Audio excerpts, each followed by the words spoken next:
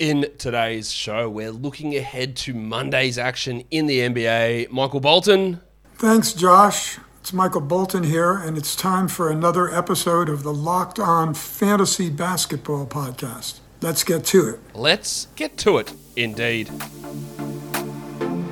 You are Locked On Fantasy Basketball, your daily fantasy basketball podcast, part of the Locked On Podcast Network.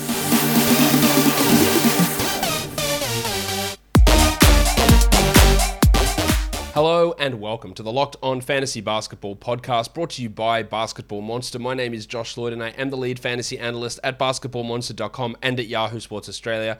And you can find me on Twitter, as always, at redrock_bball and on Instagram at Locked On Fantasy Basketball. Thank you for making Locked On Fantasy Basketball your first listen. Every day we are free and available on all platforms. Here we are, ready to look at Monday in the NBA, what we're watching for. So let's go. First game is the Bucks taking on the Hornets. Jordan Nwora. Last game from him was pretty poor, but the role for him is still solid enough. 31 minutes in the last two games, and we're likely not to have Connaughton, Hill, Allen, or DiVincenzo. We might have Drew Holiday back, but I still think that there is some value in the short term for Nwora. Long term, no, but short term, yes. And then with the waiving of DeMarcus Cousins, we've seen Sandro Mamukelashvili play as the backup center in quite a few games here. Now, this is only of note for deeper leagues, but a guy that's a regular rotation player getting 12 to 14 minutes a night, maybe 15 to 16, I think is worth at least mentioning. I don't think he's particularly good. I don't think that he's like this awesome option that we need to care about in most leagues, but for deeper formats, he seems to be at this point ahead of Thanasis Antetokounmpo, and there's no other center there. Luke Cornett, the Cornetto, he's around, but he's not really playing. So we're going to see some options there for deeper formats where Sandro can be at least something to consider. Again, a regular rotation player is worth noting. For the Charlotte Hornets, Kelly Oubre, we're just always watching his role and how it fits in with Jalen McDaniels and Cody Martin. Oubre played 27 minutes last game. It's the first time he's gone over 25 in the previous 5 games. So some decent numbers there. He's been up and down as a fringe 12-team sort of player, so watching him. And then also watching LaMelo Ball, who has seen his minutes drop. In the last 4 games, 23, 31, 30, and 26 minutes. That's frustrating, for sure. I just wish they're playing Bridges and Rozier and Hayward 33, 34 minutes. It's annoying to see Ball drop down that much. And it's not really because they're playing Ish Smith, because Smith didn't even play last game, and he played garbage time the game before. So it is very, very interesting to see Ball's minutes drop. I'd like to see that Ball drop reversed. And for LaMelo to the Jazz and the Pistons. Utah still going to be without the big fella Rudy Gobert. And that would mean that we're going to get another start for Hassan Whiteside. The world. Last game wasn't particularly good from Whiteside. He only played 25 minutes, but I think he plays 30 in this one. They played Norvel Pal as the backup center. Sure, no worries, that's for deeper leagues, but I wouldn't have dropped Whiteside. I'd hold him through at least this game. Yeah, maybe Gobert is back for Wednesday. I think that's a distinct possibility, but you're going to get one more game out of Whiteside, and Joe Ingles remains out too, so Jordan Clarkson gets a bump in his value. JordanClarkson. Now, we know how out of control it can be and how limited he is in a category league in terms of his contributions. But when minutes and shots go up because Ingles is out, then it does help him. While for the Detroit Pistons, they are the only team playing a back-to-back. We'll talk about that later. They did just trade for Bol. I don't expect Bol to be available on Monday. He could be. And if he is, I would like to see what role they do give him first up, if he does play. But if not, I want to see the Trey Lyles, Isaiah Stewart dynamic. Because Stewart has started and played only 20 minutes the last 2 games, while Lyles has played 26 and 28. And Dwayne Casey, master coach that he is out there. Now we've got to play Lyles more, mate. His shooting is scaring people. He's shooting 30% for the season, and last game he took 2 threes. So, again, Casey, I just don't think he knows what he's doing most of the time. Great bloke, bad coach. Lyles, if he's playing 28 minutes, all right, Trey Lyles can score, and he can rebound, and he can be okay. But is that the direction they're going to go? And then Hamidou Diallo, who will continue to start while Jeremy Grant is out. Stop. Have a time. And while Kelly Olynyk is out. But what's the role now? Last 3 games, 24, 25, and 29 minutes. That's not really 12-team valuable. But with the Monday, Tuesday back-to-back, we can use him for those two. And then after that, I don't believe that he is a 12-team league player. The Pacers and the Celtics. What do we get out of Lance Stevenson? Last 2 games from Lance have been really good. We don't know whether Brogdon, who has not played since the 21st of December, or LeVert, who has not played since the 31st of December, we do not know if these guys will play. And if they do play, and Torrey Craig, another one, what is Stevenson's role? Lance has played 32 and 29 minutes the last 2 games, but if 35 and 34 minutes of LeVert and Brogdon come back, how much is he playing, and how useful is it? Also, Chris Duarte, the player that they were rumoured to be clearing out spots for in these fake trades because they wanted to develop him for the future. He played 19 minutes in his first game back as they prioritised 31-year-old 10-day contract Lance Stevenson. So what does that mean for Duarte? Was it just a conditioning thing? Are they off him? Are they playing him those few minutes regularly? And what his playing time looks like is very interesting. And then in Boston, I want to see the Josh Richardson, Dennis Schroeder playing time dynamic, because we saw how bad they were when they tried to close that game with Schroeder and Smart. And then last game, we saw that change and Schroeder was benched for Josh Richardson and they played better. Coincidence or not? I don't know. But watching how those minutes get distributed will be interesting. While Rob Williams, who at one point was playing like 24 minutes a night, is back to getting 33, 34, and it's him getting the minutes over Al Horford. That's an interesting development as well.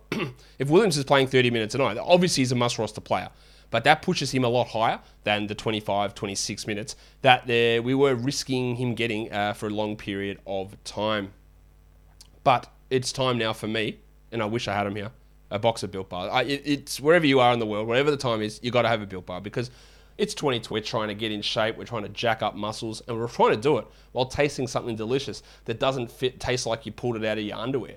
Built Bar is the best tasting protein bar ever. It is low in carbs, it is low in fat, it is low in sugar. It is low in calories, but it is high in the DI, Deliciousness Index. It is also high in protein. So get yourself boxes of Built Bars, chuck out your sugary treats, go into your pantry. Do you call it a pantry in America? Or do you call it a cupboard? Pantry? Pantry. Feels like pantry. Anyway, go in there, find all those sugary treats, piss them off, and stack it up with Built Bar. So go to Built.com, use the promo code LOCKED15, that's LOCKED15, and get yourself boxes of Built Bars, because Built Bar makes you built different. The Spurs on a back-to-back, taking on the New York Knickerbockers. The Spurs, you would imagine, are still going to be without Derek White, Devin Vassell, Keldon Johnson, Trey Jones. They might get Doug McDermott back, who has not played since December 31st. What does that mean for the rotation? I think that's more of a hurt to Keita Bates-Diop. But the 2 guys I want to watch are Lonnie Walker and Josh Primo, because they're big minutes. Walker played 30 last game. Primo played, 36 or 30, actually 39 in the overtime game. Big minutes there for both of those guys. Walker played well. Primo was a little bit disappointing, but big opportunities for them to establish themselves, or at least put up short-term value. While for the Knicks, I don't know whether Kemba Walker is going to play. Hello! He's officially questionable, but if he does play, watching how that affects Alec Burks' minutes is going to be something that's important for us. Alec Berg. And the same goes for Quentin Grimes. Grimes, he played 28 minutes last game with Walker out, but does Grimes even get a sniff if Kemba plays? Does Grimes cut into Barrett's minutes or Fournier's minutes? Does Fournier even play? He's questionable in this game. A lot of question marks, I think, with the Knicks still. On to the Philadelphia 76ers. Pay a little bit of attention to Seth Curry, who's been really good this season, shooting unbelievable numbers. I just feel like I'm always waiting for a drop for him. Maybe it's just never going to come. He's playing huge minutes, really big part of what they're doing. But I don't know, just something I'm watching. And then I'm also watching Matisse Thybulle, who did start last game over Danny Green and played 33 minutes. But interestingly, they changed his roll-up. They basically said, Matisse, just play dunker spot. Don't spread out, don't space into the corner. And he didn't miss a shot because he's just taking every shot from in close. Now, if that changes, if he stays in there and could be like a 70% field goal guy because he's taking 4 shots, hitting them every game, that really does change his value versus a guy that's taking 4 threes a game and hitting 1 of them and averaging 3 points per game. If you can give me 7 points on 70%, that changes his value a lot. So watching his role is really interesting. For the Houston Rockets, cousin Kevin Porter, We know the ups and downs are huge with this bloke. They're all over the shop. His production, his shooting. Actually, his shooting's an up and down. It's just down every game, basically. But the role is there. He does remain a must-roster player.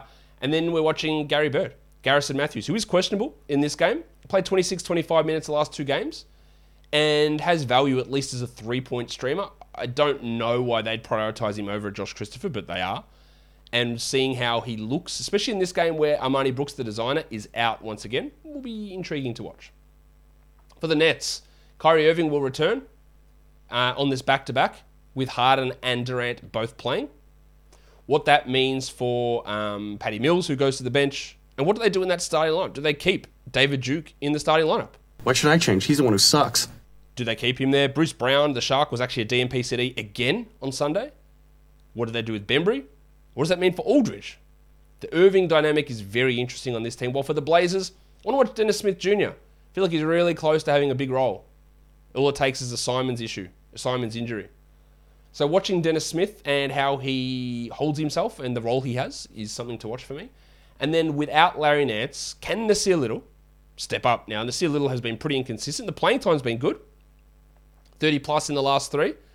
But production's been a little bit all over the shop. I think he is a 12-team league player, but I just do want to watch him here.